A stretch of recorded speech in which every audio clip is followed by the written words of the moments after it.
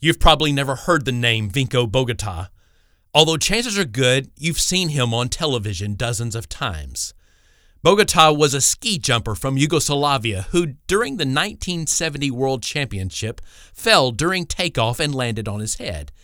He recovered fully from his injuries and would likely have gone back to being an obscure athlete in a little-known sport, except for one thing.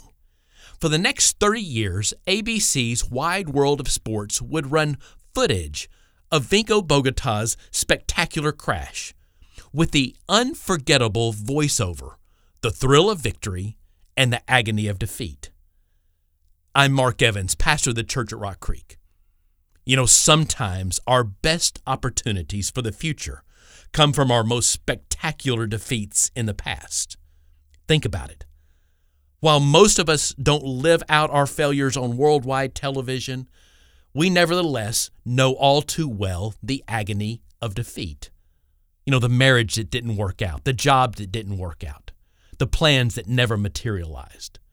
Failure is as common as the grass we walk on in our front yard. It affects all of us without exception. What's different is our response to failure. That's what sets us apart.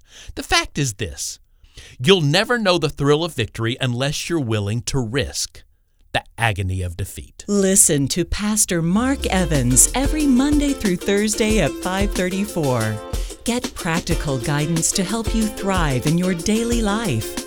And act now for a free copy of his Passion DVD, the first installment of his 4-part Path series. Visit winnitlifenow.com. Download your free copy to watch now.